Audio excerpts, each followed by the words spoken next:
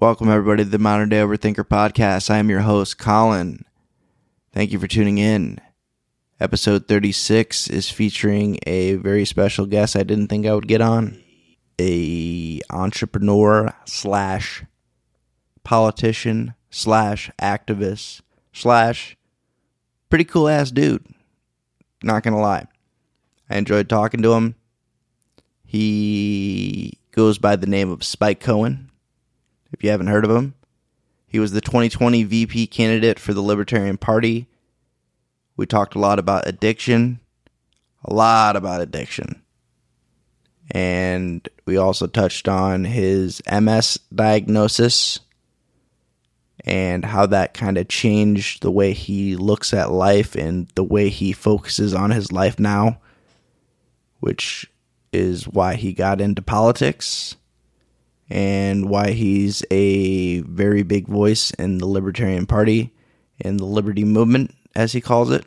And yeah, he gave us a lot of information and a lot of things that he has done to help stay healthy mentally and physically. And I think people will really appreciate that. Of course, we had to talk about a couple political things, but I tried not to keep it super political. Obviously, this is a mental health podcast. So we touched on a couple things that everyone kind of understands and can agree with. We found some common ground. We talked about healthcare costs. And Spike went into great detail on why he believes they are so high. Definitely a view that not everyone has heard. And he also is doing a lot of work right now with holding government officials accountable, which I personally think is important. Everybody should be held accountable. And we touched on COVID lockdowns briefly at the end. Mainly because my buddy Dana had a question. Had to talk about that a little bit. Overall, I think everyone can enjoy and get something out of this episode, regardless of where they land politically, because we didn't really talk about politics a lot at all. We talked about just being people, living life, and trying to be the best versions of ourselves, and loving ourselves, and really taking care of ourselves so we can take care of others. If you're paying attention now, I really appreciate it. And I thank you because I know there's a lot of podcasts out there and you're listening to this one. And I really appreciate that. So enjoy this episode with Spike Cohen.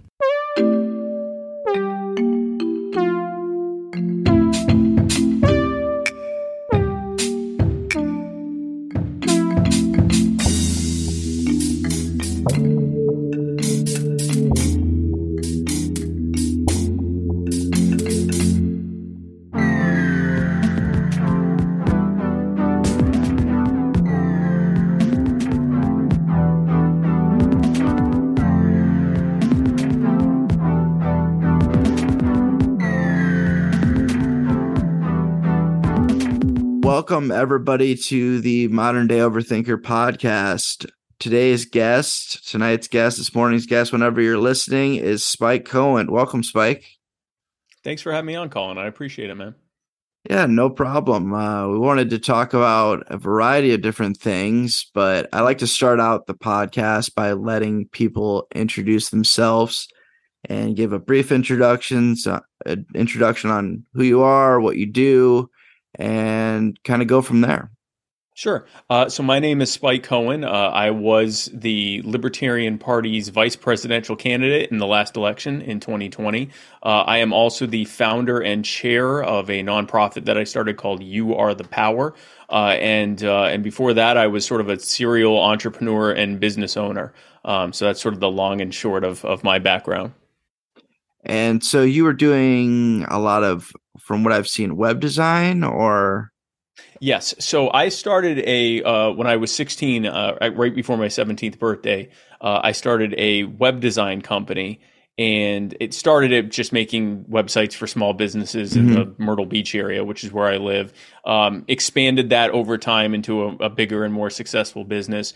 Started from that getting involved in more and more startups.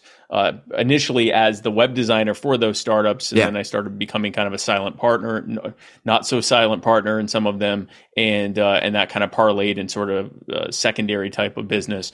And after I was diagnosed with multiple sclerosis, I decided to retire from all of that and kind of put all of my time full time into trying to grow the liberty movement, which is where my real passion truly was. And so that's what I've been doing pretty much since about 2018, the past 4 years now.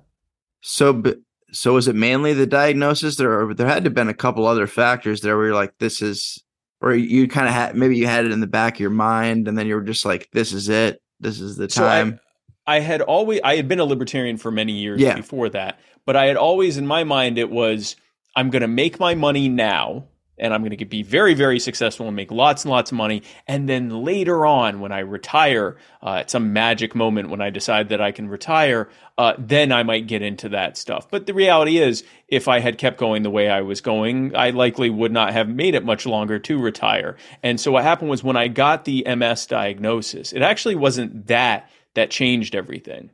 It was shortly after that when they sat me down and talked with me, the medical team, they call it your MS team, basically your neurologist and all these other doctors. Mm-hmm. And my neurologist sat me down and talked with me about my treatment options. So I take a monthly treatment that has been able to, thankfully, since 2017, keep me in remission. I haven't gotten a single relapse since then. But when he was talking to me about these choices, he said, no, it's a medical miracle, and it's incredible that it has worked as successfully as it has. I've also made a lot of lifestyle choices that have been helpful too. But so he's sitting me down and he's talking about my treatment options. And he says, the thing is, Spike, the purpose of the MS treatment is to slow down the rate of the progress of your MS, the progression of your MS, so that it's not much different than the typical aging process. Mm-hmm. That was supposed to make me feel better. That hit me like a ton of bricks because that hit me almost as hard. In fact, I would say long-term harder than the diagnosis itself. Because when you're at this point, I was in my I was 30 in 2016. I was 34. So I was in my mid 30s. You're in your teens, 20s, even into your 30s. You know that you're going to die. You know you're going to get old, but you don't really think about it on a regular basis. It's sort of something you put off. I'm 32. I don't really think about it that regularly. Yeah. You don't think about it, man. When someone reminds you that whether or not you have MS, whether or not you have, a disease, whether you're the most healthy person on earth, you are progressing your way to eventually getting older and more feeble and, having physical problems and cognitive problems and getting worse and worse until you eventually die. And that it's not actually all that far away. It's 40, 50 years out, maybe more, but it's going to happen. And it's not like that's a thing that's not going to happen. That is going to happen. And so that hit me in a way that it probably never could have hit me before. I was already sort of in that vulnerable place of worrying about my life, worrying about my health. And when he said, yeah, we're going to get you to the point where you're just going to go back to typical aging and dying, that basically in that moment shifted my entire mindset about my work-life balance, what I wanted to do with my life, what the purpose of life and fulfillment is. It changed everything because in that moment I thought completely went like it did a 180. Yeah. So at that point I thought I'm like, you're basically chasing money until you go to the grave. Now, obviously you got to make money, right? But I had reached a point, I'm not a billionaire or anything like that, but I had reached a point where I didn't have to worry about working to make ends meet anymore. And so I thought, okay, you're already at the point where you don't have to worry about that anymore. Mm-hmm. What are you doing? Like do you want to buy an island? Do you want to buy a yacht? What is it that you think you're going to do? Just have more, a higher number next to your net worth. But for what purpose? What is this going to do? And I realized, I thought, I had become increasingly miserable in the work I was doing. I did not feel fulfilled. It was to make money. And I thought, well, why are you doing this? Especially now that you have this MS diagnosis where you might not go back to the usual aging process. You might, get worse faster than other people do. Mm-hmm. And so that clock's ticking type of thing. It was very much a clock's ticking thing. And so I spent the better part of a year kind of relearning how to live, everything from diet, exercise, the way that I processed my thoughts, the way that I chose to respond and react to things that other people did, getting into mindfulness and wellness, mindfulness and meditation and stoicism and all these other different things, studying Taoism and all sorts of stuff. And then also at that same time, kind of figuring out, sort of what do you want to do now that you've grown up? And that led me into what I'm doing now. That's awesome. So at what point, we'll backtrack a little bit because I know I wanted to talk about sobriety and recovery a little bit. Yeah. Because that was obviously long before this diagnosis. Yes. Yeah. So what led up to that point, and what was your aha moment where you're like, I'm going down a bad path. I don't see this ending well. So what's interesting? My aha moment actually happened many years after I was sober. That's funny. And I actually, for a long time, didn't talk about my sobriety journey because it felt kind of like anticlimactic. You hear a lot of people's sobriety journeys and they hit this rock bottom. They're going to end up in prison, or they find themselves on the streets doing unspeakable things. I had multiple companies. Mm-hmm. I was very successful. I had loved ones who cared about me. I was on the outset living a fantastic life, and I had actually convinced myself that I wasn't really an addict. I was just having a lot of fun, and I could afford to do it, right? Yeah, that was what I told myself. So what was interesting was around 05, 06 time, and I was getting out of a relationship. But around that time, I thought, you know what? I could probably do more and be more successful and have even more time if I wasn't high as often as I was. And I was pretty much doing almost everything. There were a few drugs I didn't do. Some of the harder, scarier stuff I didn't do or would only do occasionally. Yeah. But I did pretty much everything. And so at first I stopped with the hard stuff, quote unquote. And that actually wasn't that hard. Yeah, alcohol's fine, right? So it's funny because before this, I actually didn't drink very much. I would occasionally get drunk, but I maybe 20 times in my life had I actually gotten like really drunk or intoxicated. It was something I might do. Really wasn't your thing. The alcohol part was like occasional social drinking. It was funny. I would bombed out on all these other drugs, but I might have a cocktail or something. But I stopped the harder stuff. But I was still smoking weed and occasionally drinking. The harder stuff wasn't the hard part. It was the weed. When I said, you know what? I wonder how much better I'd feel, because I actually felt better and it was easy. And I'm like, or relatively easy. I was like, that wasn't bad. And yeah, man, I feel good. And let's try it with the weed. That was hard. That was on and off. I'd stop for a while. I'd, have a hard time eating for a few days. I'd feel sick. I'd feel my emotions all over the place.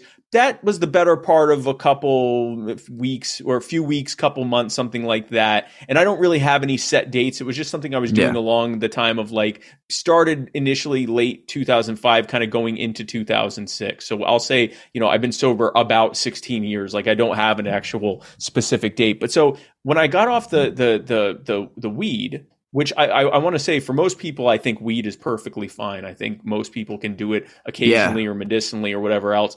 I have an addictive personality. I got to stay away from stuff like that. So that's how I am too. Yeah. It is, and it sucks because I think it's actually an incredible drug. I think it's an incredible thing that is helpful to so many people. For me, I need to stay away from it. It sounds like for you too. So I stopped that, and I thought, okay, but the drinking was never a problem. And suddenly I noticed I went from occasionally having a drink to polishing off a bottle of Riesling every night. And I thought, I see where this is going. And so I stopped doing that as well. And there were a couple times after that, toasted for, with a sip of champagne for my wedding and stuff like that. I haven't done it in many, many years, but for 16 years, I have not gotten intoxicated. And I did not for the longest time think that was a big story to tell. And I didn't even initially think it was truly addiction until when I would think back, I'd go, no, I had all the telltale signs of addiction. I just didn't have the social or personal life repercussions yet. I was able to maintain that. But in terms of the actual use, it was very much addiction. I've found in the last couple of years, I'd have people reach out and ask me to talk about my sobriety. And I go, I don't know how impactful this story is, but sure, I'll tell it. But it's actually been very impactful. And here's why. When I started telling my story, I'd have people reach out to me and say, I didn't realize until hearing your story that I was an addict. I have a successful company. I have a family. Yeah, because people think you have to hit this ridiculously low bottom. Yes. Yeah. And you got to go to prison. Yeah. You have to. Some people do. Yeah. Some people do have to get there, but it just depends on the situation. Yeah. And some people never will. If you've got the financial situation and the social support, I likely never would have gone to prison. Yeah. I would have just died at some point because my body couldn't have taken anymore. Yeah. So it would have been like, oh, everything's going great. And then I drop dead or end up in the hospital or something like that. And so, but yeah, I thankfully didn't hit a rock bottom, but what I found is that it actually is good for me to tell this story because there's a lot of people out there that might be listening to this or watching this who may themselves think that everything's fine.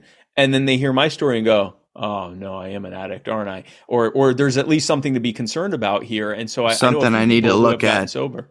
Yeah. Something that they need to look at. Yeah. Yeah, because I felt that way a little bit when I first got into recovery because I started going to meetings. I'd hear these stories about people, going to prison, people being homeless. And I'm like, maybe I don't belong here. And then I befriended a good friend of mine now and who has been in recovery for 30 years. And he basically was just like, this isn't a competition. You're not trying to be the lowest of the low. It's not a competition that I'm trying to win. Yep. And he's like, I never, I'm not going to tell his story, but he was like, me and you were educated. We got through college. We did all this. That doesn't mean that we're not addicts. That doesn't mean that we don't have a problem. It's not even about the drugs necessarily. It's about the way we approach things and the way we obsess over things. And that's the bigger picture that people don't really talk about because they'll be like, oh, I don't even like saying I'm an alcoholic or I'm addicted to this drug. I'm just an addict because it could be more than drugs. Like when I was a kid, it was video games. I was ridiculously into video games. Like you could not pull me off them. It was school video games for a long time. Yep. I actually found, and this was a very recent discovery. This was like 2017, 2018, when I was kind of relearning how to live. I had replaced my addiction to drugs with an addiction to success and to my company. Got it. And that feels like that's not an addiction. That's good, right? You become successful, you make money, you're helping people, you blah, blah, blah. You convince yourself that it's good, but it had all the same hallmarks. I was miserable doing it, but felt like something in me was missing if I didn't do it. I felt a compulsion to do it. When I would land the deal, I'd get that same rush that I would get doing drugs. I would feel miserable afterwards having to fulfill the work that came with getting that rush and that deal. It was literally an addiction with all the highs and lows and all the compulsive behavior, all of it. The only difference was that because it's an addiction to success, everyone's like, oh, look at him. They'd even say something like that. Wow, that Spike, he's addicted to success, and everyone would cheer and be happy and everything. Like, it's like this great thing, but it was an addiction all the same. And and again, this was after all of this happening that I made this realization. It was that hitting that 1-2 punch of you've got MS, and oh, by the way, it doesn't even matter that you have MS because the real story is you're throwing your life away at something that you don't need and isn't helping you and is making you miserable. That made me kind of redo everything. Just to put this in perspective, when I was diagnosed with MS and when I was having these conversations, I was 100 pounds overweight. I was had lots of money and was very successful. I was absolutely miserable. I did very little except for working. My wife would drag me out to things, and the whole time that I was there, all I was thinking about was getting back to work. thing I had to do, getting back to work, making the next deal. What am I going to say to this person when we have the follow up meeting and all that stuff? And so I had to spending 2017, I had to learn to re-gear how I was doing things. And during this time now, campaigning, during the VP campaign, trying to work on, growing You Are the Power and doing all of this, there have been times where I've had to catch myself and realizing, don't let this be your next new addiction. Let this be a positive and healthy thing that you still have as part of a balance of a fully fulfilled life, where you're spending time with your wife and with your family, where you're taking time for yourself, where you're making sure that you have time to rest, making sure you have time to exercise, making time that you have time for a well-rounded life. You don't just become, blinders on, focused on this one thing. And I'm grateful for that, because that was the work I had to do to truly, like you said, we're not just drug addicts or recovering drug addicts. We are recovering addicts. We have a personality that is geared towards addiction. And it may have been a trigger like a personal trauma or a psychological trauma or physical trauma, like a pain injury or something like that, that pushes us over the edge. But sometimes it might not be. I don't even think there was anything that really pushed me over the edge. I think I was just geared towards finding the thing and devoting my everything to it. And so I've had to, even now, make sure that I'm keeping this in a proper perspective. And I'm glad that I've been able to do that. So I'm glad you brought that up, because we are addicts, and that is a part of our personality. It's just that it's good. We have a level of focus. It's something we can use in a healthy way, but we have to make sure that we're keeping a healthy balance. Yeah, I also, on top of that, which is a fun curveball for me, I have obsessive compulsive disorder. So that's even another layer to it. Perfect synergy. Yeah. Yeah. Perfect synergy between the two. Yeah. As far as mental illness, has there been anything that you've had to deal with besides the addiction, or anything that you've noticed that you've had to kind of overcome over the years at all, or maybe in the family? As far back as I can remember, I always dealt with severe anxiety, severe bouts of depression, and almost sort of like, I'm not sure if it's truly bipolar, but sort of this like mania followed by this very low period, this mania feel. And I've never been diagnosed with any of these things, but very obviously, the telltale signs. You can relate to it. Yeah. Very, and some elements of obsessive and compulsive behavior. Certainly the addiction is pure obsession and compulsion, but mostly a lot of depression, anxiety, really just worrying and then feeling bad about the worry, and then feeling relief from the worry, and all of that. And I will tell you, man, the things that helped me the most were I tried, especially in my teens and a little bit in my early 20s. I tried doing some of like the psychotropic meds and stuff like that. They didn't really help me. They've been helpful to other people, so I'm not knocking them, but they didn't really help me. What has helped me was, in fact, I'm actually in the process of putting together a video talking about how I, all the things I did to, get onto the other side from having very aggressive MS to having an MS that's completely in remission and being in the best health of my life. But a big component of that was relearning how to do everything. And so, I was able to get through the addictions, or the drug addiction. But then in 2017, when I really took this on, after the diagnosis, what started with an attempt to, I was told you need to lose weight, and you also need to reduce your stress, because stress will make your symptoms worse. And it can also, if stress is bad enough, it can trigger a relapse if you really get yourself worked up. So I spent a year learning, stress reduction stuff, mindfulness, meditation. I was doing a wellness program called Overcoming MS, and another one called the Walls Protocol. And both of them talked about mindfulness and meditation. That led me down this rabbit hole of getting into,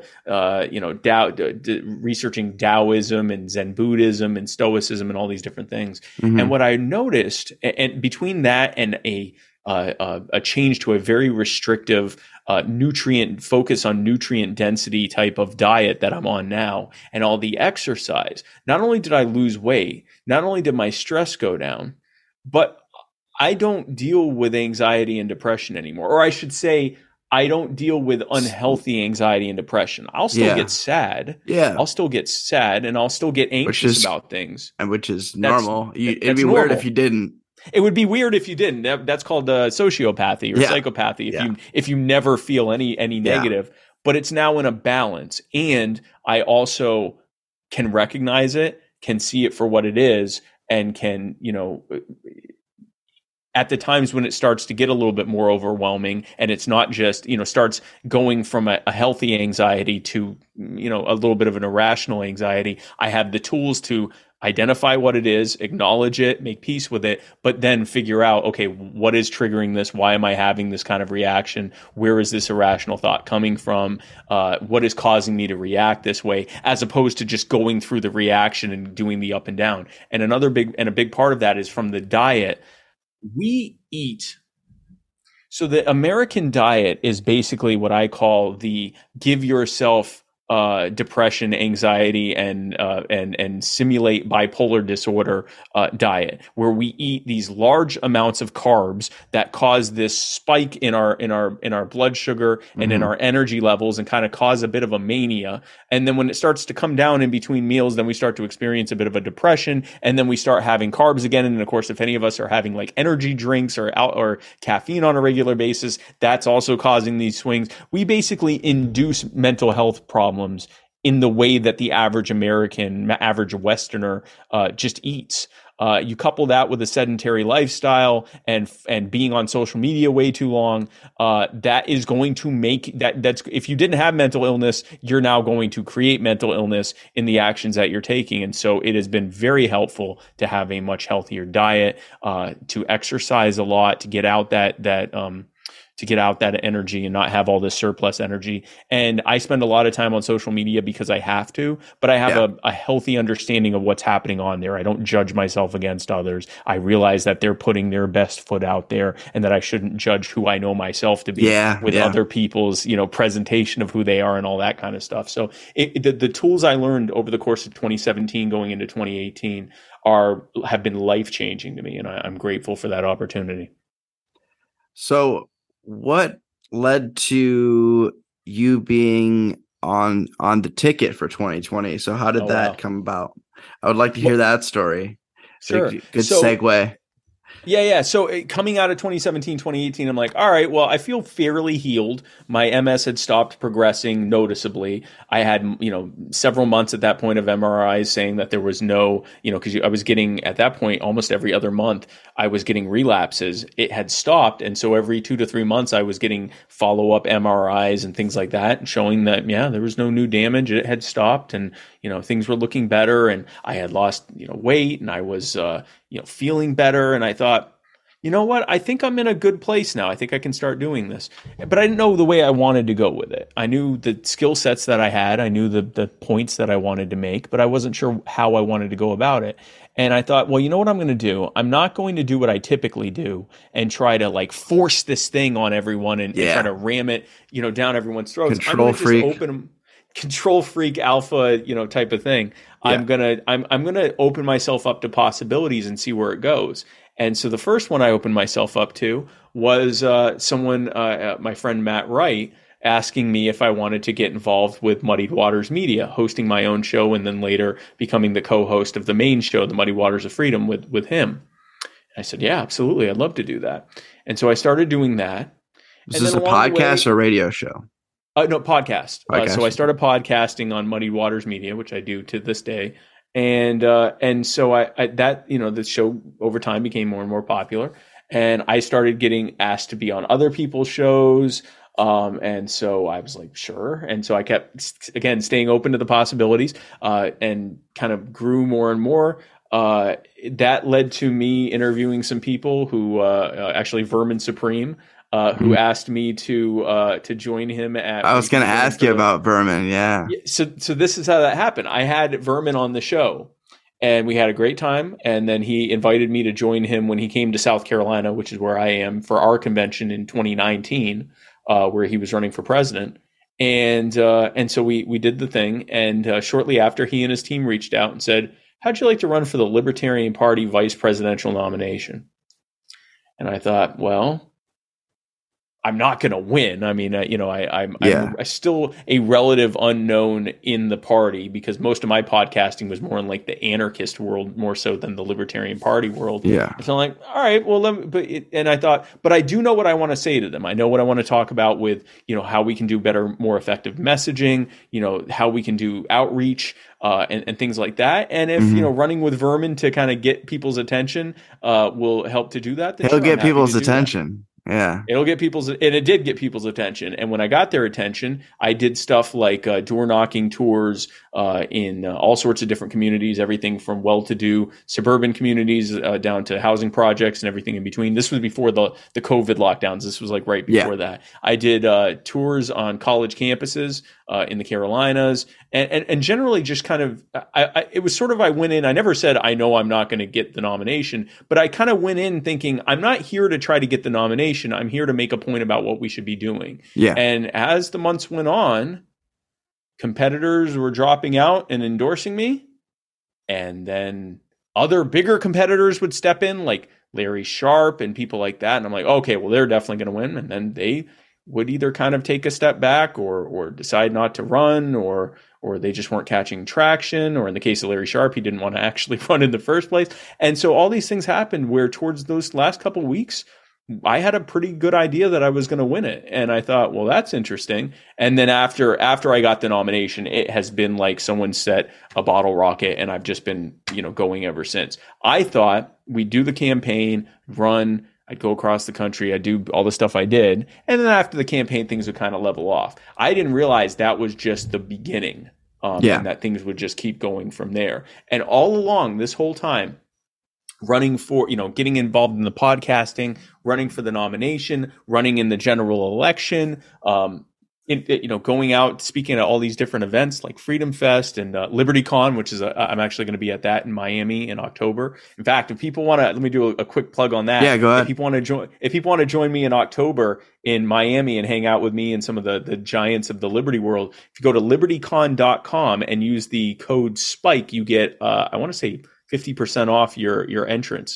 So if you'd like to come out, we'd love to have you. It's, I think, the 13th to the 15th or 14th to the 16th, second weekend of October. So libertycon.com and use code SPIKE. But anyway, doing events like that, it has, and starting You Are the Power, all of this has really just been remaining open to possibilities as they come, and then figuring out, as those possibilities come in, realizing what the overarching goal has always been, and moving forward from that. And is the overarching goal just to expand the liberty movement and just the libertarian movement in general? Yes, in so many words, yeah. Yeah, in a simple way, yeah.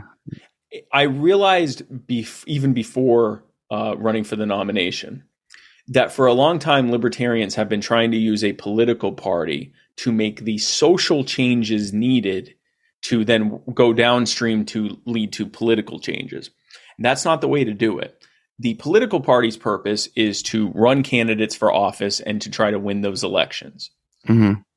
You can't use a political party as a social tool.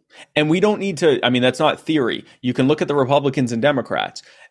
The conservatives and nationalists and populists that make up the Republican Party, and the progressives and liberals and leftists who make up the Democrat Party, they don't do their activism in the Democrat Party or the Republican Party. They do it in these different organizations they set up, in their own personal activism that they do. They do activism, and then they use the social disruption and spread of social ideas at the social level. that then work their way downstream from the culture down to politics. And we've been doing it the other way, and it doesn't work. So what I've been trying to do is, what I've been doing with You Are the Power is, we are growing a movement for liberty, a culture of people who recognize that we do best when we are most free, and that the problems we're facing are as a result of too much power being in the hands of too few people, and that the way to fix that is to take that power out of their hands and put it back in the hands of the people where it always belonged.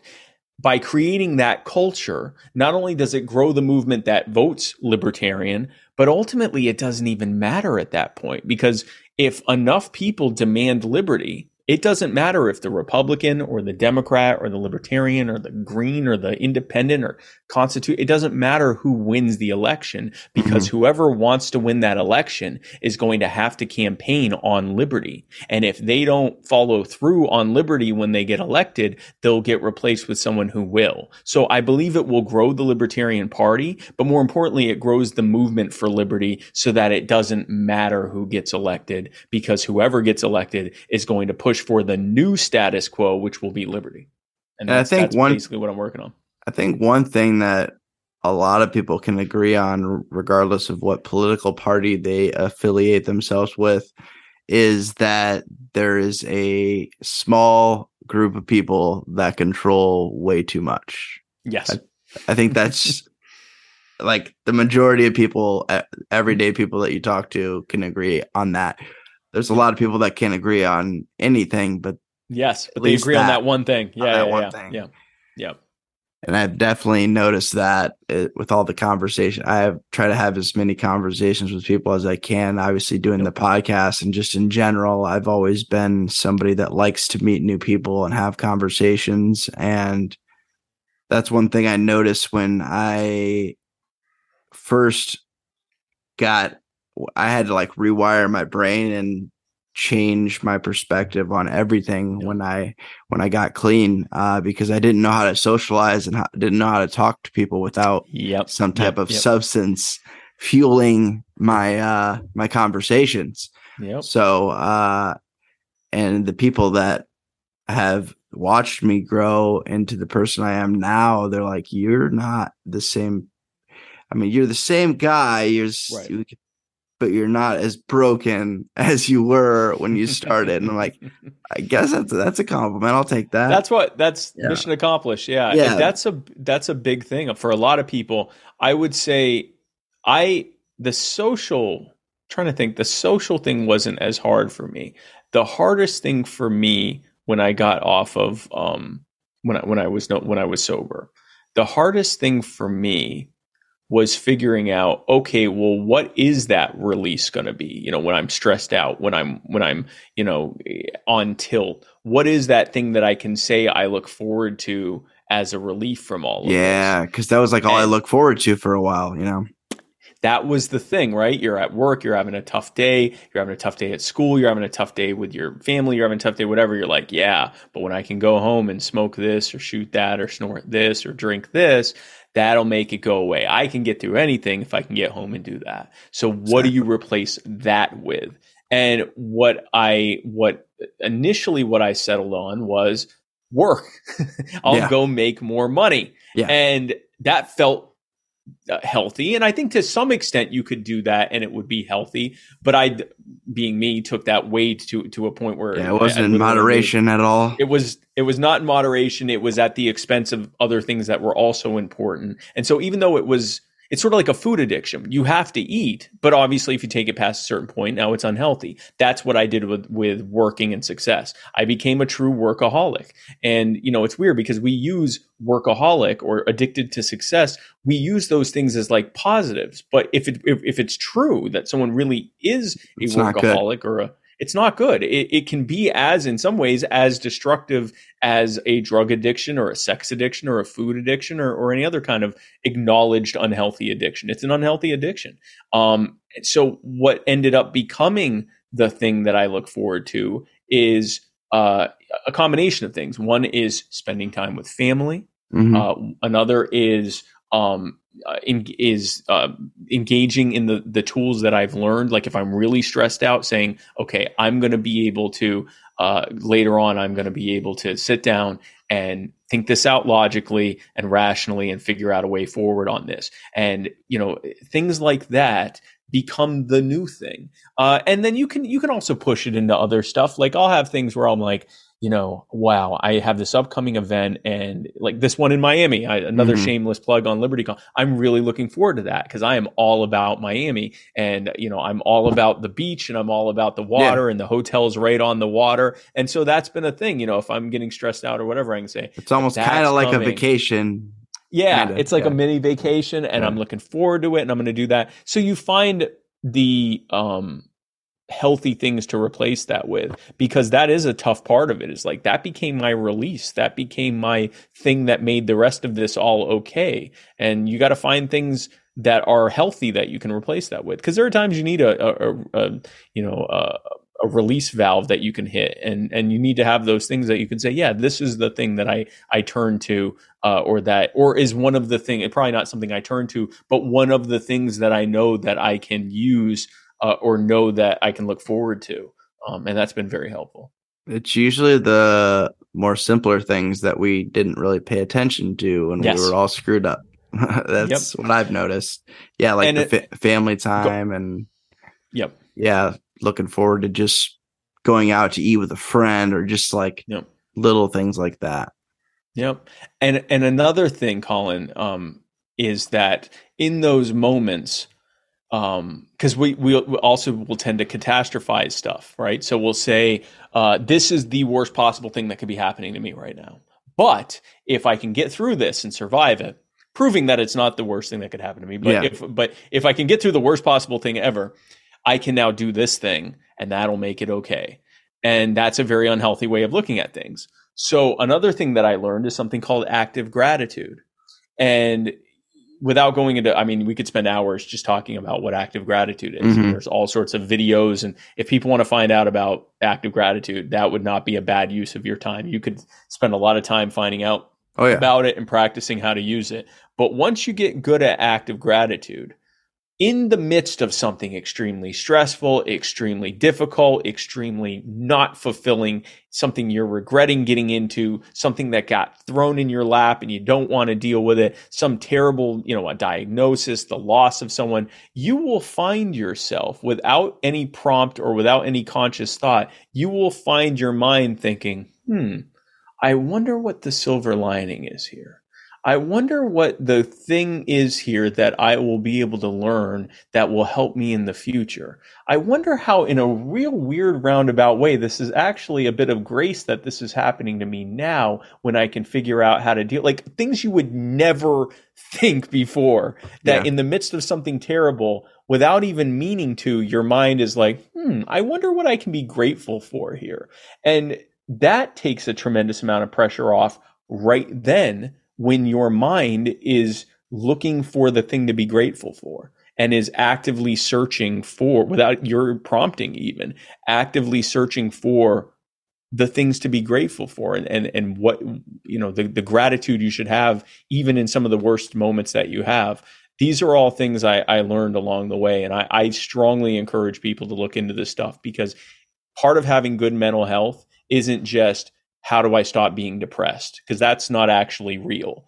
The thing is, how do I deal with the things that happen, both internally and externally, that lead me to be depressed, that lead me to want to relapse or remain addicted, or lead me to want to harm myself, or lead me to want to do whatever the things are that I'm trying to avoid. Instead of trying to pretend that there's a way to make those things stop, instead saying, no, some of these things are still going to happen. I'm still going to have these thoughts. Things that I can't control are going to happen to me or around me. How can I deal with them when they happen in a healthier and more rational and more healing and positive way?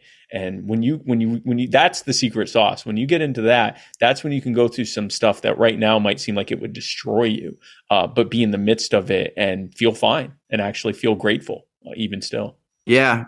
So having those preventative things that you're doing, so when shit does hit the fan, you're just like, which it oh, will. this is yeah, which it always does. It isn't that bad. I mean, I've Yeah. had a recent tragedy within, like I told you before we got on here, that I've been doing Mhm. stand up for about 18 months now, and we recently lost someone in our community due to Mm. suicide.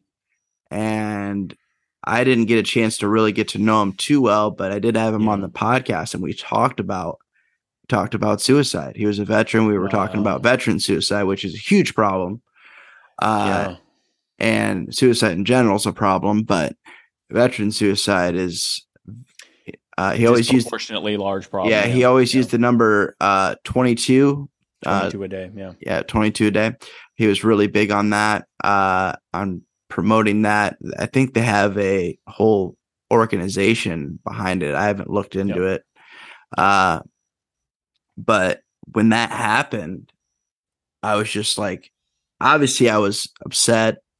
I was sad. I was kind of angry, all those emotions, but and people did check on me and see how I was doing and things like that. I'm just like, you don't need to worry about me. Like my brain is ready for this kind of stuff to happen. Like I've wired my brain to be able to deal with these kind of things and to be Yeah. there presently for the people that, a couple of my friends that were a lot closer to him than I was, that were like his best friends, they were screwed up. They still are. Of course. Rightfully so. I mean, it's terrible to deal with. And, questioning everything and all that whole process and just that ripple effect. And I'm just like, what I can do is be there for them and, you know, spread more love, because this guy was a loving guy, he cared about everybody. He was like, everybody, like, nobody was not a friend to him, one of those type of Right. people. Yeah. Yeah. And And it's often those folks oh yeah, that are battling the most inside. oh yeah, It is, and we see it a lot, but yet it still doesn't intuitively make sense. You don't hmm picture the guy or the girl who seems to have it together and is so kind and is so graceful and always has such a kind word and such great advice. You would think they'd be the last people to be suffering from such severe mental health that they, could potentially hurt themselves or even kill themselves. But yet it's often them that do it. And the thing that they're doing to help others is very often what they're doing is the thing that they haven't quite figured out how to do for themselves. And so it's like they can do it for others, they can be that person for others, but for whatever reason they may even be able to do it sometimes, but they haven't quite figured out how to do that for themselves. And that's why I tell people it is very, very important in the work that you do. I know with 12-step programs and with pretty much any good accountability program for getting out of addiction, a big component of that is the it's not repentance, the amending, the amends yeah, that the you have to make immense. to people. Yep. And the thing is, in doing that, you're learning to be accountable to others. You're to apologize to others. You're learning how to treat others better. A big component that often gets left out because it's the hardest thing and it's something that isn't as apparent is you have to be doing that for yourself too. You Oh have yeah. to be apologizing to yourself and then forgiving yourself. You have to be grateful for to yourself for the things that you've done. One of the mantras that I learned to say when I was in them, because I would beat myself up about, am I doing everything I can be doing to do to fight this MS? Because even after I started doing it, I still progressed for a little bit before it really got under control. And I'm thinking, I'm doing all this stuff and I still feel worse. And what's going on? And is this ever going to get better? And I was kind of beating myself up, but then going between beating myself up and feeling hopeless, like there's nothing I can do. And one of the mantras I learned was saying that I am proud of myself and grateful for all of my efforts. And it was something I would learn it when I would start beating myself up. I'd say, I am grateful to myself and proud of myself for everything I'm doing to try It's to like get a this thing under positive control. affirmation. Positive affirmation, gratitude to self, and acknowledgement of a certain level of, for lack of a better word, powerlessness. Like there's only so Yeah. much I can do. I'm doing everything I can. The rest of it is up to things that aren't necessarily under my control. And I'm not going to stop trying to find new things. I'm not going to stop trying to fight, but I'm doing everything I can in this moment. And not just that, I'm grateful to myself and I'm proud of myself for that. And those are the things, man, that not only do I think are the major component for my remaining in remission and my getting better and healing and my symptoms almost completely going away at this point and my MRIs looking better than the last time every single time. It's also why I rarely deal with depression and anxiety and stress anymore, is because I've really embraced the idea of trying to be at least as kind to myself as I try to be to others as well. Yeah. Because in reality, two things there. In reality, number one, there's going to be a point where it's going to come to a head if you're not being kind to yourself. Mm-hmm. And then the other part of that is, the kinder you are to yourself, the better of a place you are to be able to help others and be kind to others. So even if in this moment, if you're hearing this and going, look, I want to help others, I care about others, I love others, I don't really like myself. Well, Yeah. that's a problem and that's okay. And you can learn to like yourself. But in the meantime, focus on liking yourself, if for no other reason than the more you can like yourself and help yourself and be kind to yourself, the better you can help other people too. And the more time, I promise you, because your brain is unsettlingly easy to reprogram. we are easy to program. Over time, as you work on linguistic programming and work on active gratitude and work on these things, eventually the things that you learn to say to yourself, you will start believing it. It starts where you don't believe it, but you will eventually believe it. And that's when you really, that's what I call that the secret sauce. That's when you really are in a much better place. When you truly do wake up and are grateful for yourself and to yourself and proud of yourself and are happy for the opportunities that you have in this moment to try to do whatever it is you're doing, and not just to help others, but also for yourself as well. That's when you really know you're getting somewhere.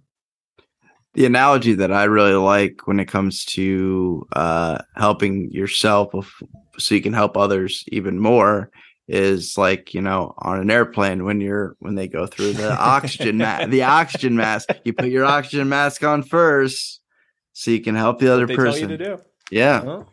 And there's a reason, because you can't. That's a good point. Yeah. You can't help another person. I mean, I've heard that analogy a lot. That was one of the most simple ones I've heard. It was like, yeah, I mean, I literally cannot. I hit a certain level where or I'll find myself, doing really good, being able to help people a lot, and then all of a sudden it's like, I don't want anyone to call me because I'm not in a good mood. Because you're burned out. Yeah. Burned out. I burn myself out. And I've done it multiple times, even recently. I'm just like, man, because I sponsor people. I help other people out in staying clean. And it's just like, man. And then once I pick up the phone and once I actually talk to that person, sometimes I have a good relationship with the people I sponsor. At least the one person that I can talk to more, one of them is in prison. So that's a little bit easier, or a little bit harder, I should say. I know where he's at least. It's a dark joke, but the getting in touch is the tougher one. Yeah. Yeah. And your analogy about the oxygen thing, if you chose to put on someone else's mask before your own, you could get away with that maybe once. Yeah. And then you might think, you know what? I got some oxygen left in me. I can help this next person. And you might even be able to help them. But at some point, you're going to need oxygen or you're not going to be able to help anyone else and you're not going to make it. Yeah. And so if instead you put the oxygen on yourself, make sure you're good and you're taken care of, you could maybe help the whole plane. You could help everyone get off you could maybe, help everyone. But it requires you to be kind to yourself and to help yourself first. I mean, if you're in a bad place, And some people find that helping others in those moments helps them too. And that's fine because you're still helping yourself. If that's something that's helpful to you, serving others in that moment, that's a form of kindness to yourself. You've discovered something that helps you and you're using it to help others and to help yourself. But if you're someone that finds that in those moments that trying to help others burns you out, makes you feel like you can't do anymore, then in those moments, it's not good to do those things. It may feel like it's the right selfless thing, but it's not. Long term, you need to focus primarily on yourself, because it's from helping yourself and being kind to yourself and loving yourself and being grateful for this opportunity to be alive that you yourself have, that you can then manifest that gratefulness in how you're helping others and do far better, more good and far longer good, and not get burned out and not feel that way. And in those moments where you feel like you need a recharge, because it's not a static thing, then, maybe you step back and it's part of the work-life balance, is making sure you're taking time for yourself.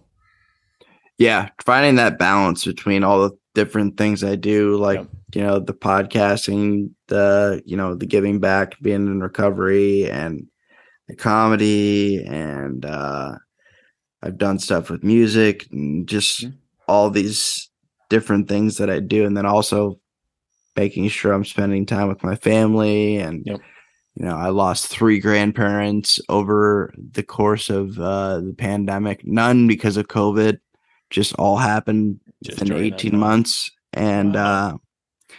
It's and that's where you were talking about that, like that silver lining. I mean, obviously it was terrible that I lost them, but I was grateful that I was able to be there for my family. Yep. And be that, be accountable and be strong and be that person that could help out with whatever people needed help with during that time. Absolutely.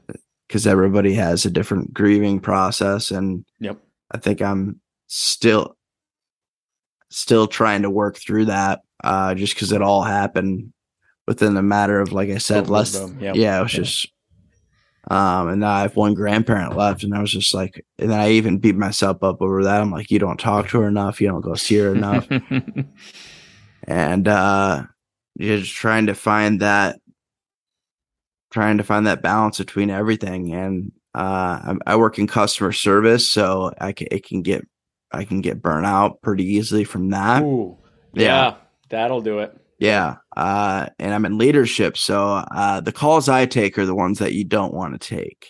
You're taking the people that want to escalate and speak to the manager. Oh, yeah, gosh, I'm that guy. Yeah. Over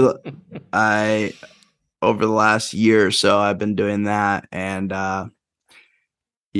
obviously that came with the promotion and pay increase, but it came with a lot more stress, when it comes turmoil. Yeah. Yeah. And I'm learning to not take those calls, personally, and approaching it from a professional level. And it gets tough because I work. And this is another thing I wanted to talk to you about, because it's a problem that I didn't really realize was that big of a problem. 1, because I'm younger.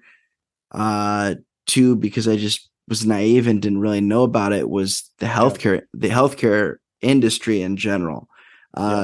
So I work for a third-party benefits company. So we're basically we contract with these bigger companies.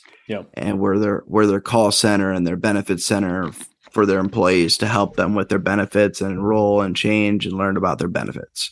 So I've learned so much about, the pharmaceutical companies, and the providers and the insurance companies, and they're just all just terrible. It's just all bad across the board. And they're all making money, and the patients just getting, and for lack of a better way to put it, they're getting screwed.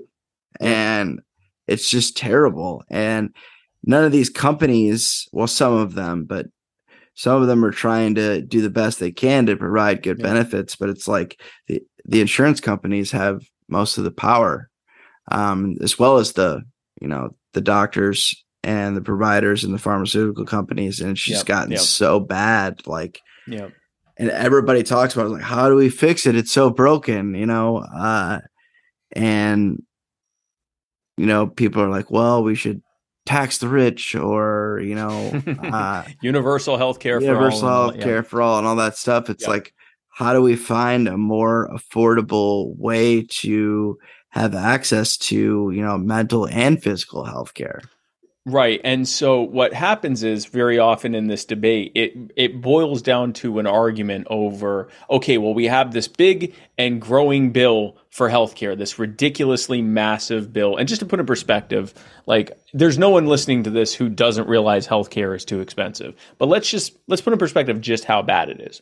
The US government spends more money, more taxpayer money per patient on healthcare in this country than almost every other country on earth. There's I think 4 other countries. Now, there are other countries that have literally universal healthcare. Everything's, cradle to grave healthcare, and they're spending less taxpayer money per person, per patient, than we are in the US.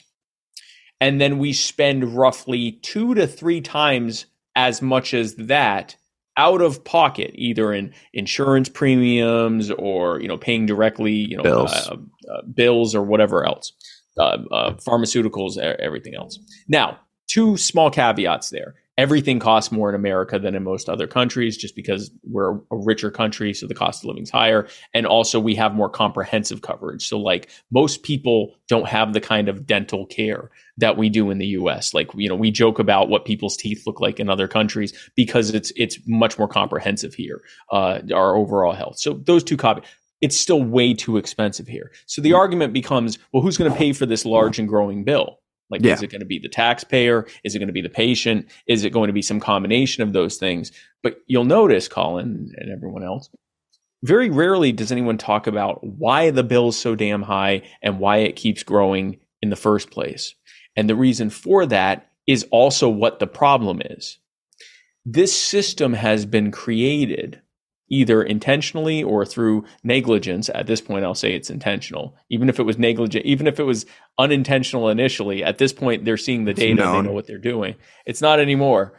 Government has created a system that incentivizes us being as sick but manageably sick as possible, and to maximize the profit and money that's being made by a small handful of pharmaceutical companies, healthcare providing companies, insurance companies, benefits, go down the line, that these mega corporations can make billions and trillions of dollars at the expense, both in terms of money and in terms of the livelihood and lives of the patients, of the consumer. Well, we're all consumers of healthcare. We are all at some point patients or consumers of healthcare. So this affects everyone.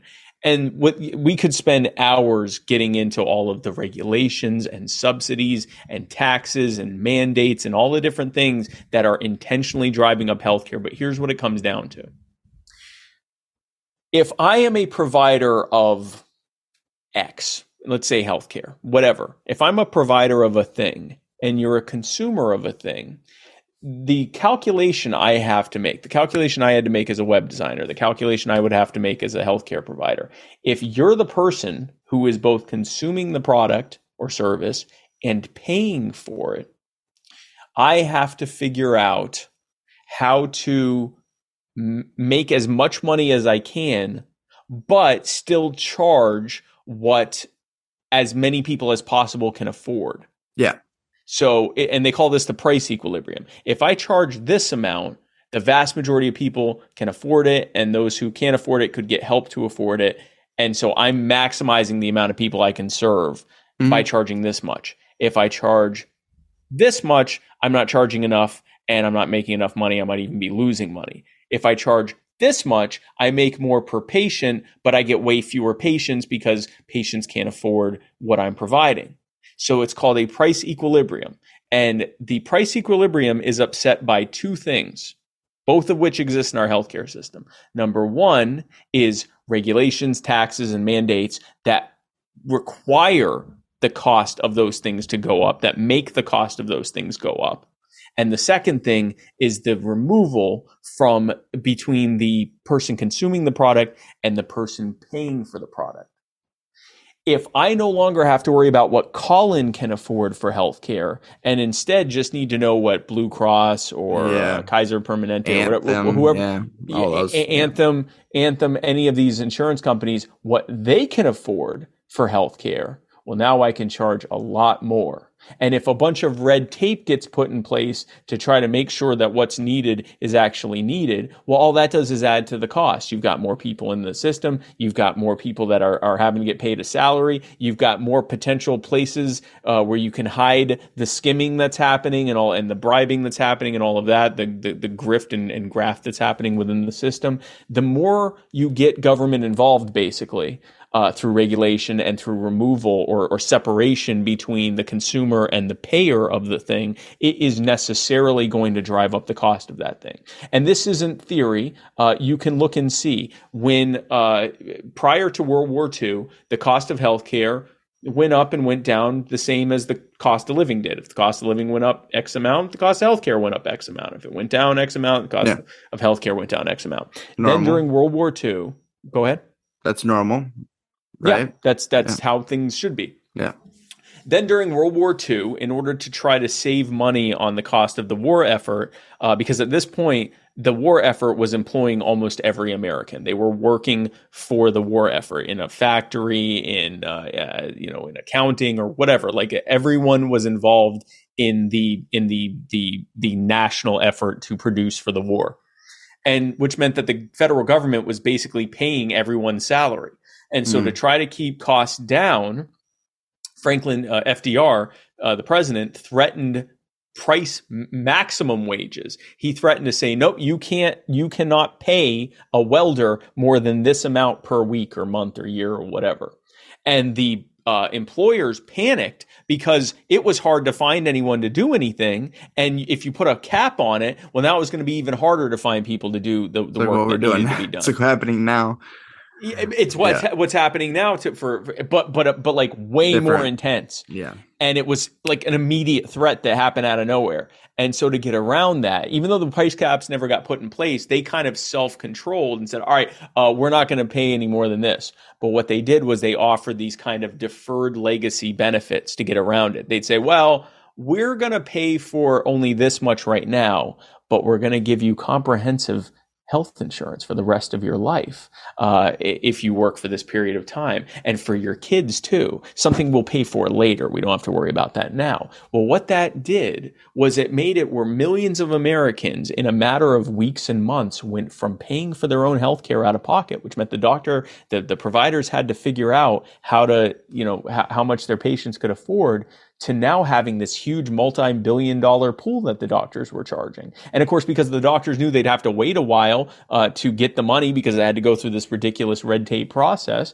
well, they charged a little bit more just for the fact that they were going to have to wait longer. And so you started seeing after World War II, during and after World War II, this decoupling. The cost of living is going up like this, but the cost of healthcare is going up like this. And it kept getting worse and worse and worse until the 1960s when they introduced Medicare, which was basically universal healthcare for old people, and Medicaid, which was basically universal healthcare for poor people, which meant that now you had the government paying directly for healthcare. Then you saw an even bigger gap between the general cost of living increase and the increase in healthcare going up. Then you saw these ridiculous ideas like cost plus legislation, and that's really the biggest one, and certificate of need laws, and these absurd things that ridiculous voodoo economists convinced people in Congress and in state legislatures, oh, this will fix the cost of healthcare, and it made the healthcare go up, the cost of healthcare go up even more.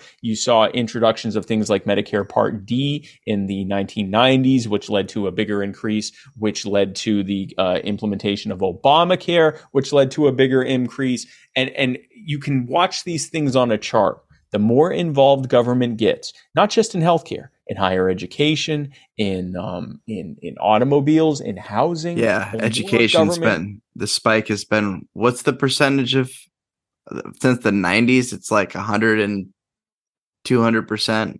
increase or something crazy like Oh, I'm that. sure it's even more than that. And Yeah. the debt has gone up, like 1,000-fold, right? Yeah. And and again, you can map that, right? You can map when the Pell Grant started in the 1970s, when you can map when the price caps started with tuitions.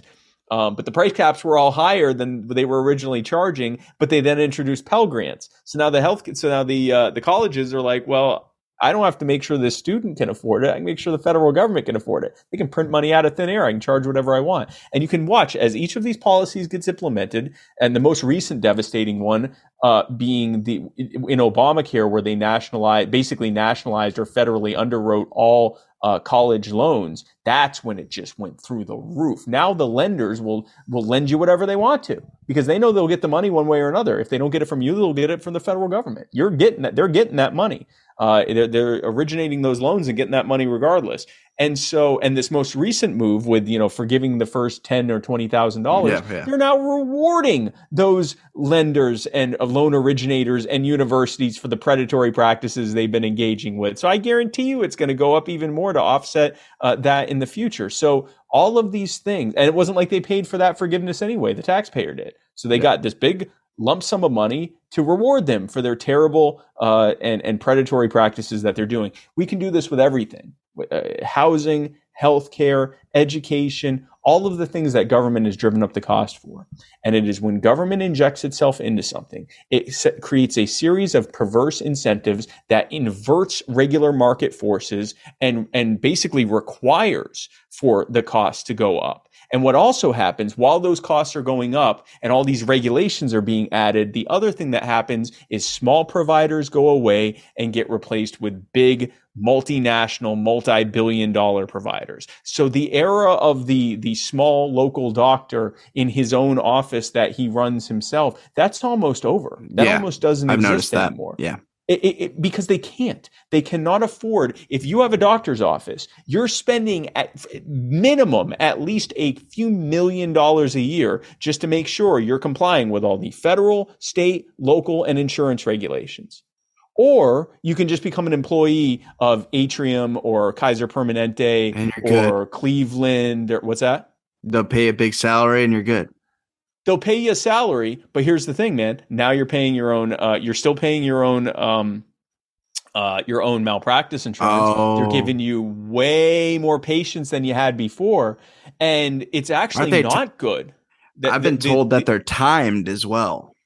They're timed. They are far more regulated. They're given a much larger patient load, which leads to more malpractice, because the more patients you're working on, the less time you have to actually overlook what you're doing, the more likely you are to make mistakes. Well, that makes your premium go up. That makes the cost to the healthcare system overall go up, because every time there's malpractice, that is fed into the cost of the provision of healthcare, because you gotta pay off that person or their survivors, for the damage that was done to them, of course, right? So all of these things necessarily make things worse. And now the average person looking at this goes, these corporations are getting bigger and bigger and making more and more money, and our healthcare system isn't any darn better for it. I think the government needs to get involved.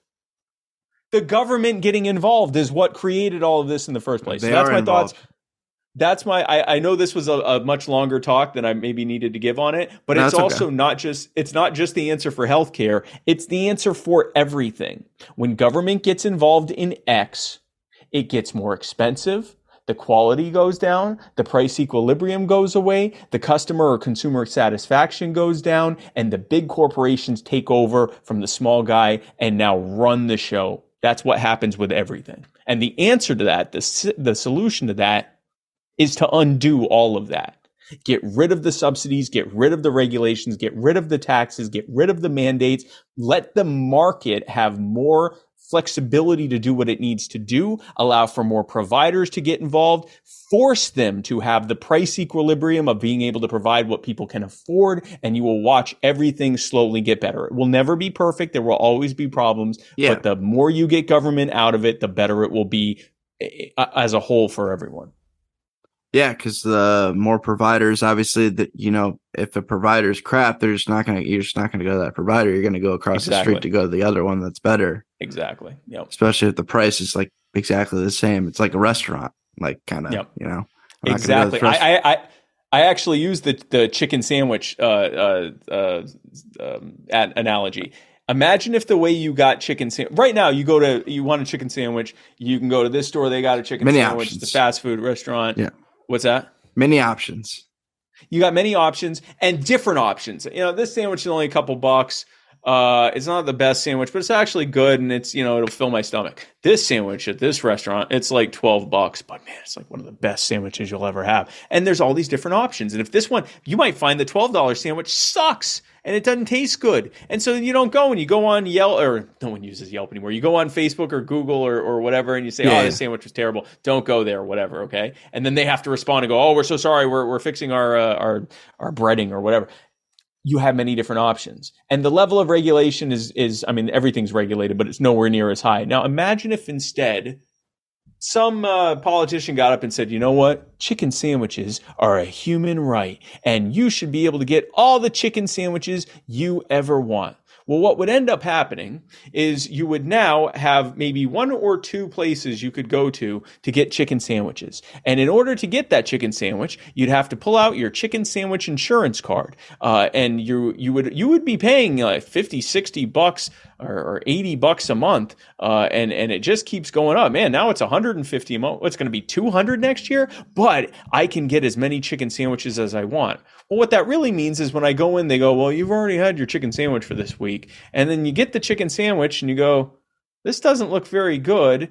And when you go into the chicken sandwich store, you say, listen, how about I just pay for it? And they go, we don't even know what the chicken sandwich costs. Give us your card. And so you give them your channel, and they go, okay, you got the Blue Cross Blue Chicken card. Let's see. We still don't know what it costs. We have 8 sandwiches available this week. Can you come in at this time to get it? And you go in, and the sandwich isn't that great, but there's nothing you can do about it because it's the sandwich you get. And then you go online and go, this is all messed up. These big corporations are providing me with terrible sandwiches, and my chicken sandwich premium goes up. I think the government should be more involved.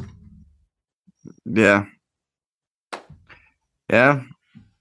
It's something people don't really think about too much because they're because the government's so big, they're just like, they think it has all this power and they can change everything and do a lot of good. But the system is set up intentionally to put the blame on the wrong people. And those people don't mind having the blame put on them. That's the crazy thing. The big corporations, they don't care if you hate them. They don't care if they're making money. Demand, Jeff Bezos. People are demanding that Jeff Bezos raise his wages and that we have a minimum wage so that Jeff Bezos has to pay his employees more. Jeff Bezos is happy about that. Jeff Bezos would love nothing more than for there to be a federal minimum wage of like 25, 30 bucks, something like that. Do you know why? Because only Jeff Bezos and Walmart and maybe Target and Costco and a handful of other employers could actually afford that. All of their smaller competitors, the mom and pop shops, the smaller website, they can't afford 25, 30 bucks an hour for their employees. They're not even making that much. It's them that suffers from that. So Jeff Bezos has absolutely no problem with you looking at him and thinking he is the worst person to ever exist, as long as you then follow that up with demands for the government to create even more regulations and mandates and taxes and subsidies that will necessarily make Jeff Bezos even richer and kill off all of his smaller competitors. If it takes everyone hating him, he is perfectly fine with that. It's a scam. You're being scammed. Yeah. Yeah. Nobody thinks about the smaller businesses as much as everybody's like always support local, but also raise the minimum wage. It's like, what do you want? Like you can't have both really at the same time. Yeah. And also the minimum wage, I could get into that, wasn't created to survive on. It wasn't. It was created. But the other thing is that, so if you go back far enough, the minimum wage was created to keep black people from getting good jobs. Oh, it was? Yeah. So initially, the original wage mandates in this country were created in the late 1800s and coming into the early 1900s. So you had all these people that used to be slaves, And now they're not slaves. Now they're free people, and they can work for the same jobs that white people have been working for. And so they started doing jobs. Like one example was they started working on these trains. That was how most people got around back then, was by train, train travel. And so they would work as like the people. I forget, there was a name for them, but basically like how we have like flight attendants on planes. They were that for the trains. They'd bring you food. Yeah. They'd get you to your seat, almost like ushers. Yeah. There's a term for it, and I'm forgetting it. I don't know it either. Yeah, I'm trying to remember. But anyway, it was like a train they would get you to, they usher you to your seat. They would help you, if you wanted food, or that kind of stuff. And an increasing number of them were black. Well, the unions were not too happy at all about that, because their white union members were getting displaced by black workers. And a lot of the black workers, for whatever reason, often didn't join the union. But so what happened was, they said, well, they could not outright, because they tried to do stuff in different industries where they'd say, okay, black people aren't allowed to do this job. And the government would step in and say, yeah, you can't do that. That's against the law. Discrimination. That's the 14th Amendment. Like you can't do that. And so, so what they started doing is they'd say, okay, you have to pay them this much. You have to pay whoever you hire for this much. Well, this was still a pretty racist country. So even if someone was like, someone owned a business, and, he was willing to hire a black person or an Irish person or an Italian person or a Jewish person, but if he's got to pay this much for it, well, I'm going to get a good white person to do that instead. Keep in mind, Jews and Italians and Irish and Greek people were not considered white back then. They'd go and find a nice white Anglo-Saxon person to do that job, because by gosh, if I'm paying that much, I'm certainly not paying for one of these lesser race peoples to do that. So no, the original minimum wage laws were intentionally, it wasn't like a hidden thing. They said that's what it was for, was to keep black and what they considered non-white people from being able to get into certain industries. So that's the original roots. And it's not for nothing that whenever a minimum wage increase or mandate gets implemented in a given area, black and brown workers disproportionately suffer from layoffs and lack of hiring freezes and the negative consequences of those required wage increases. It's always disproportionately felt by the more marginalized people, like black and brown people and immigrants and so forth. They're the ones who feel it the worst. So even if that's not the intention, that's still what ends up happening. To this day, yeah. Because they're disproportionately the most likely to work those lower wage jobs. So anything that forces those wages to go up for those lower wage jobs, anyone who is disproportionately more likely to be working in those jobs is disproportionately more likely to get fired. So it's not even, well, I'll fire the black guy then. It's even if that's not what's happening, just by virtue of the fact that they're more likely to be working those jobs, they're the ones that are the more likely to be harmed by the layoffs and the hiring freezes and all the stuff that those wage increases cause. So, you got to think of these things when you're pushing for, mandates and changes. You got to look at the trade-off, like who's being hurt by this. And again, when you get government involved in something, you are getting what is essentially a violent monopoly. If anyone else operated the way the government does, we'd call them the mafia or a terrorist group or organized crime. So when you get this sort of legalized organized crime terror group to tell businesses how to operate, don't be surprised if it ends up leading to bad outcomes, because they're not accountable for it. They aren't the ones left holding the bag for the consequences of the things they forced other people to do. Yeah, who is it? Who is there to hold them accountable besides us? Yeah. Exactly. So that's where we come in. That's where we have to hold, and that's what I'm working on with You Are the Power. We have to hold them accountable. We have to hold them accountable. We don't scapegoat these people over here who they blamed it on, whether they're blaming it on, this specific rich person or corporation who usually has no problem with being blamed for it. But that's not what the problem is. It's them. It's not the immigrant. It's them. It's not the black person. It's them. It's not the white person. It's them. It's not left versus right or black versus white or male versus female or any of the verses that they put. It is. That's always people. The 1v1 thing too, I've noticed. Yeah. It's always the divide and conquer, right? Yeah. If I can get you to hate me or if I can get you to hate that person and that person to hate you, and I can hurt you both and get you both to advocate for me to hurt the other one, and so I oblige both of you by hurting both of you, then I can get away with that indefinitely. The moment you two realize that I'm the problem, now I can't get over on you anymore. And so there is a one versus one here, but it's not black versus white or left versus right or man versus woman or rich versus poor, whatever. It is the people versus a very small handful of incredibly powerful, incredibly cynical people who have been scamming us for way too long. That's the real divide. And when we realize that, and when we realize that we have all the chips in our hand, every bit of power they have is presumed. Every bit of power they have is something we've demanded that they have. And we can very, very quickly change that balance of power. But the first step is realizing that the problem is that they have that much power in the first place. And that's the work I'm doing with You Are the Power. That makes a lot of sense. I want to segue that to talking about what I've noticed that you've been focusing a lot of your time on, and that as far as accountability, and that's with the police. Yep.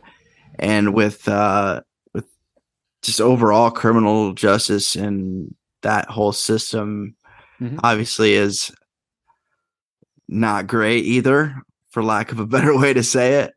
I actually had I really want to send you, once we get done here, once I actually put out this episode. I recorded an episode a couple days ago with a new friend of mine. I didn't really know his story, and he had just the worst situation with the criminal justice system, just fighting, spending thousands and thousands of dollars, hundreds of thousands of dollars just to clear his name of a crime he didn't even commit. Yeah. So I told him I would bring it up too, because he's a huge fan of yours. Sure. And it's just, I don't know. It's just, it was heartbreaking to hear the story, because he's like, dude, it was just like a he said, she said thing. And he happened to be a very successful business owner. He's also half black, and he was in, I think, Virginia at the time. And, and he was traveling in and out of the country a lot. So they developed this story like he was this big kingpin person. Yeah. And this happens a lot. And he really was just going. He had family in the Philippines. He's half Filipino. Yeah. And he could afford to do that because he had a good, successful business, because he knows how to run a good business. It's crazy. And I've noticed you advocating for a couple different people right now, and I wanted to give you the chance to kind of explain on what you're doing, and Sure. kind of the grassroots movement you've got going on to, call those people out that are, causing all these problems that we're having and within our criminal justice system. Sure. And this is a perfect thing to close on in this conversation. That what your friend went through, I wish I could say this was some, uncommon one-off. The amount of, let's call it what it is, framing that government does to people and they double down. They double down, they triple down, they're casual about it. And the reason is, again, going back to that whole perverse incentive things. We have allowed politicians to create a system that incentivizes arrests, prosecutions, and maximum sentencing. So we need people being arrested, we need people being found guilty, and we need people filling the prisons. And so now the criminal justice system is really just a mill for arresting people, prosecuting them, finding them guilty, or forcing them to plea so that we can throw them in prison. And from every step of the way, you have cottage industries built around it. So when people will get mad about the private prison industry, which is a problem, it's a major problem. But then they'll act like if we change it from private prisons to government run prisons, well, problem solves, friends. No, that's not. The private prison industry is a symptom of the problem. The problem is that at every single step, they have incentivized a system that looks for people to arrest and imprison and destroy their lives. And what they do to make sure that they can't have any reprisals against them, those people as felons aren't allowed to vote. Because why would you let your victims vote to replace you?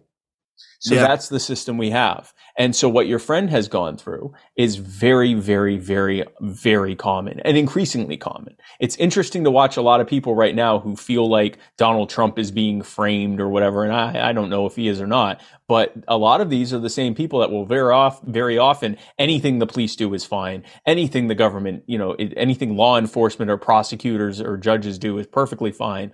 And now they're realizing that, well, maybe it's not. Maybe they're wrong very often. And so, like I told you, the purpose of because they're heroes being taken down. They're their heroes. Yeah, their hero is taken down, but they're being taken down by their other hero. Yeah. And so now they have to think like, well, which is our real, who's the real good guy here? And the answer is probably neither. But anyway, what we're doing with You Are the Power is we're exposing people to the reality that we do best when we're most free, and that the problems that we're facing are as a direct result of too much power being in the hands of too few people. And the answer is to take the power out of their hands and put it back in the hands of the people. One of the ways that we've been very successful in doing that is finding examples in their backyard, not some other city, some other state, some other country, whatever, right where they live, where someone has been wrongfully accused, someone has been run roughshod over by their local government, someone is being treated poorly, and we can demonstrate it where it's indisputable. There is no disagreement that this is what has happened. And there's no disagreement that the answer is for the people who did that bad thing to them to be held accountable. And sometimes it's school boards doing that. Sometimes it's zoning boards doing it. Sometimes it's city councils doing it. And sometimes it's the police that are doing it.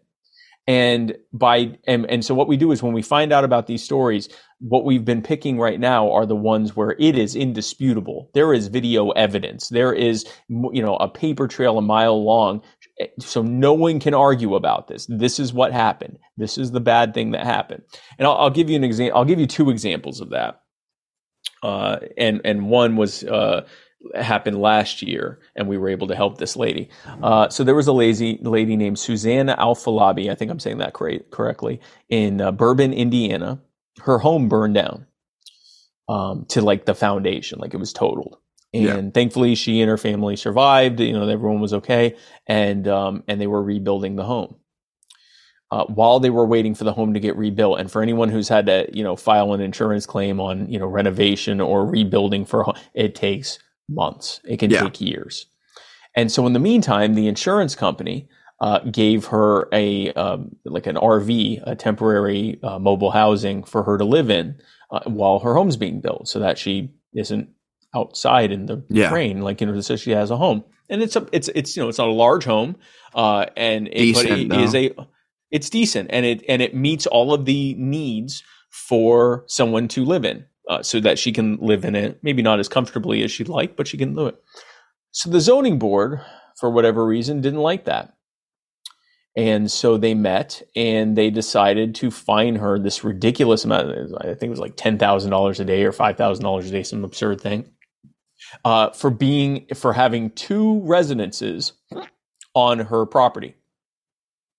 Well, one of the residences had been burned to the ground, but technically, the zoning said that she couldn't have two residences. And until she came into compliance by removing that other residence, she basically becoming homeless, she would be facing fines and eventually jail time. They were threatening also to implement jail time if she didn't comply. And then later on down the road, they started, bringing in CPS and threatening to take her kids. And of course, CPS would show up and go, they got food, they got, a shower, they got a bathroom. It's good. Fine. Not ideal, but it's fine. You're not abusing or neglecting them. But they fought and they fought and they fought. And she was, had these fines massing up that she had no hope to pay. They were now threatening, well, once you go past owing this much, we can seize your property, which is what they wanted to do all along. They wanted to steal her land so they could develop it or do whatever, they sell it, do whatever they wanted to it. That's all this was about. And so she reached out to her local media. The local media got the news out there on one news article or one news story about it. And thankfully, one of our activists was able to find out about it. And we were able to get involved. And very quickly, they reversed, they kind of stopped fighting back. Or I should say, they stopped being as aggressive about it. We were able to help Suzanne get the resources she needed to fight it in court. She won, beat it in court, and I think actually a couple weeks ago she actually moved into her home and had a housewarming. So I got to meet them right before she moved in. But that's one example, and everyone in that community now sees that the problem was that this zoning board had way too much power and way too little accountability. And that's, they need to scale that back. Another one we've been working on more recently is in Gastonia, North Carolina, where a homeless veteran and his PTSD service dog, he was beaten. He was wrongfully arrested. Let's just say he was beaten. He was arrested. His service dog was tased. She later died. And he was charged with all these charges. The police said that he was breaking the law. He refused to comply, and the dog bit them. Okay, well, if that's what happened, then that would explain why they had to rough him up and arrest him and tase the dog. The veteran Joshua, and all of the eyewitnesses said, no, that's not what happened at all. They actually, he was not breaking the law. He was complying with them. They arrested him anyway. They roughed him up real bad. They tased his dog. The dog came nowhere near them, did not bite anyone. That's what happened. Well, both officers and many other officers who responded afterwards, they all had body cams on. Okay, so release the footage so we can see what happened. He said, she said all day long. Let's see the footage. We can see what happened. Well, the DA, Travis Page, started fighting and fought for months to keep it blocked, because in North Carolina they can do that. While at the same time putting out all these press releases about how terrible Josh was, how non-compliant he was, how they tried to help him, how smearing him, slandering him, and all of that stuff. Yeah. And so they did all of that. And they had been, we could spend a long time talking about this. They did this to so many different people. Yeah. And they had been expecting that they could just run roughshod over Joshua like they'd done to so many other people. Then we found out about it. Mm-hmm. And we have been holding them accountable ever since. We created such a controversy, or created so much attention around the controversy, that the judge re-examined the case and pushed for all the body cam footage to be released. You can now see that footage on my YouTube channel and on Joshua's YouTube channel. And now you can see it was actually worse than Joshua remembered. Not only did he do nothing wrong, not only did they lie, not only did they beat him up and wrongfully arrest him, not only did they tase the dog, but they also were intimidating the witnesses, threatening to put them in jail, telling them to go away, refusing to take their statements. They lied to the responding supervisors about what happened. They lied to Joshua that they had his dog, Sunshine, that they had her with animal control. When animal control showed up, they lied to them and said they already had the thing taken care of, that they had the dog. They sent out a press release lying about what happened the whole time. Like, everything that we thought had happened, it was actually worse once we saw the footage. And so now we're pushing. Well, there's a reason there's a reason he was holding it back. Exactly. And so now we're pushing for accountability. We're pushing for Travis Page to be replaced. And we're pushing by the voters. We're pushing for an outside investigation into what happened. We are pushing for changes to North Carolina law so that the body cam footage can be more easily released, because Joshua had to spend thousands of dollars. I mean, this is a man who was homeless. Thankfully, he's not anymore, but he had to spend thousands of dollars to be able to get to fight it in court, to get it released. It should be released automatically.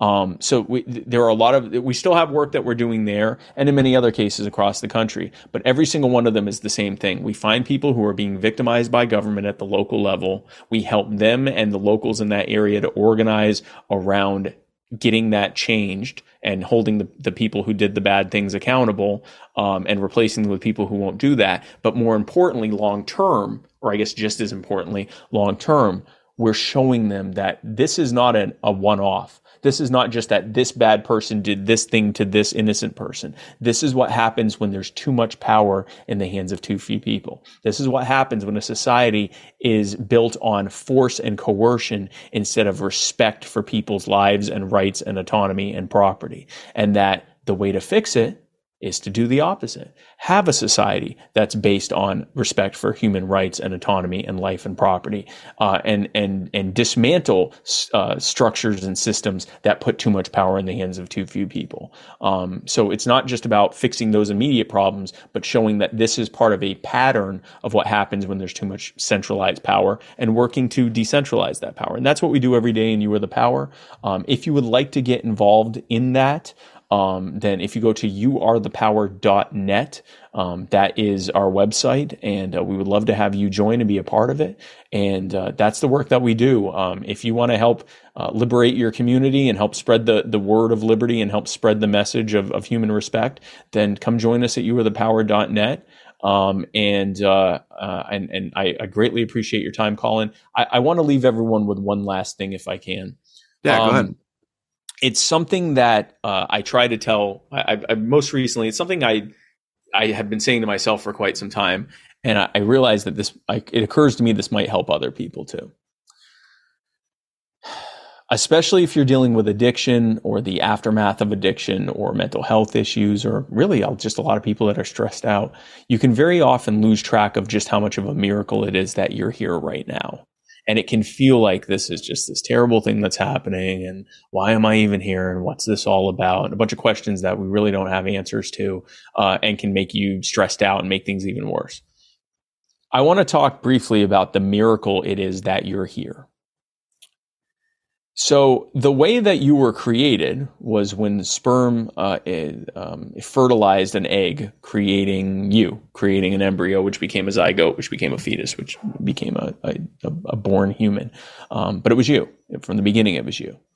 And just the fact that your particular sperm, of the millions or tens of however many millions of other sperm, is the one that made it. That alone makes you as big of a miracle as many jackpots for like lotteries and slot machines. Like you're right there. You're already at like hit the jackpot level luck and grace that you even exist there.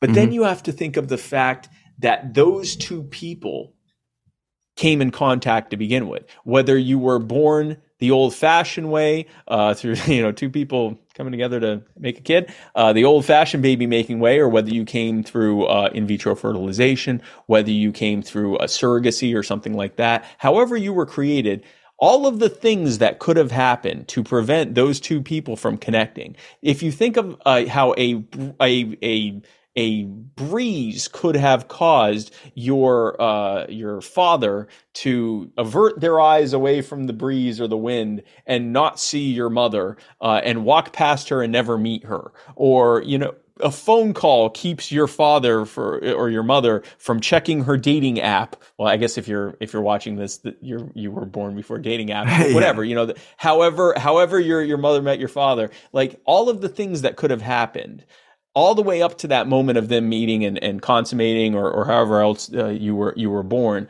all of the things that could have happened to prevent them from coming together. It's impossible to measure all the different factors that could have happened differently. So now you're in the immeasurable level. I mean, we're billions and billions. We're an uncountable number of times past the fortune it would take to win the next Mega Millions. Okay.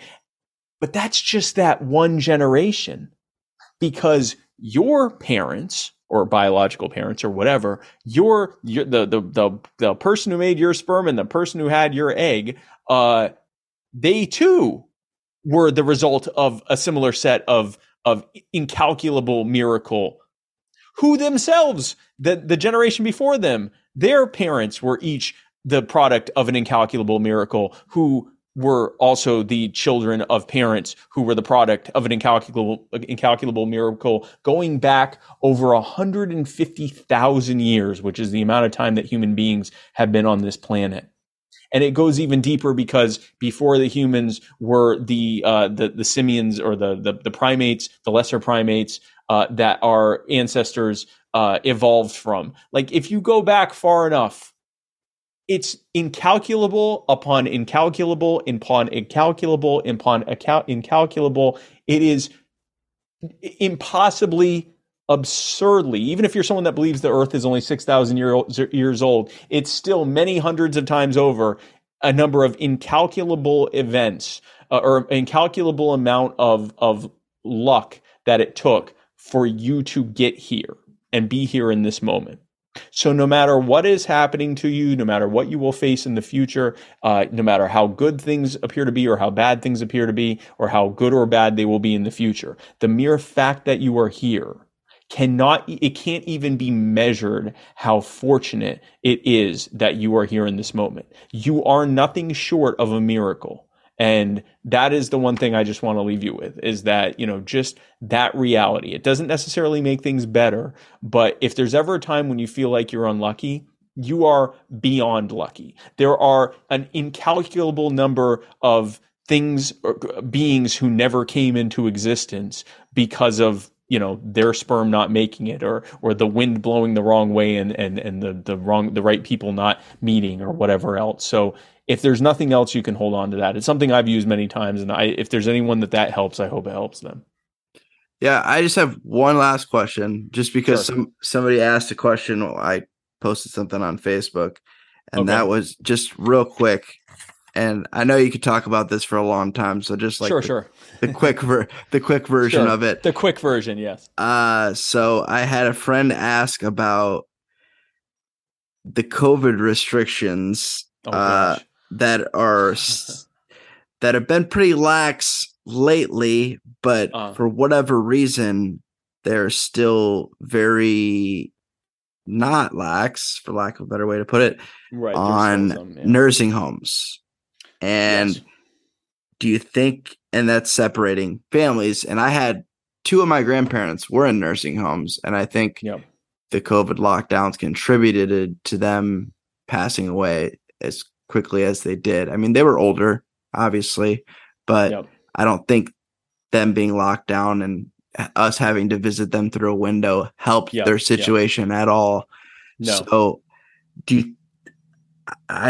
I'm just wondering why that's still like even a thing at this point. Yeah. Like, why is that even, if you can offer any insight to that? It's a tough question to answer, but it actually isn't. It's a good friend of mine. I wanted to put that out there. So, and I'm glad you asked that. And honestly, to me, it's not a tough question to answer. We have discovered, and the data has shown, their own data has shown, lockdowns did nothing to stop or slow the spread of COVID. Something that is this easily transmissible. Even the earlier variants, which spread more easily than the flu, forget the new variants that spread like chicken pox. Like, I mean, you are going to get COVID. Like, if you are going out and doing things, you're going to get COVID at some point, and you're going to be exposed to people who have COVID at some point. It's going to happen, right? Like, the lockdowns did not.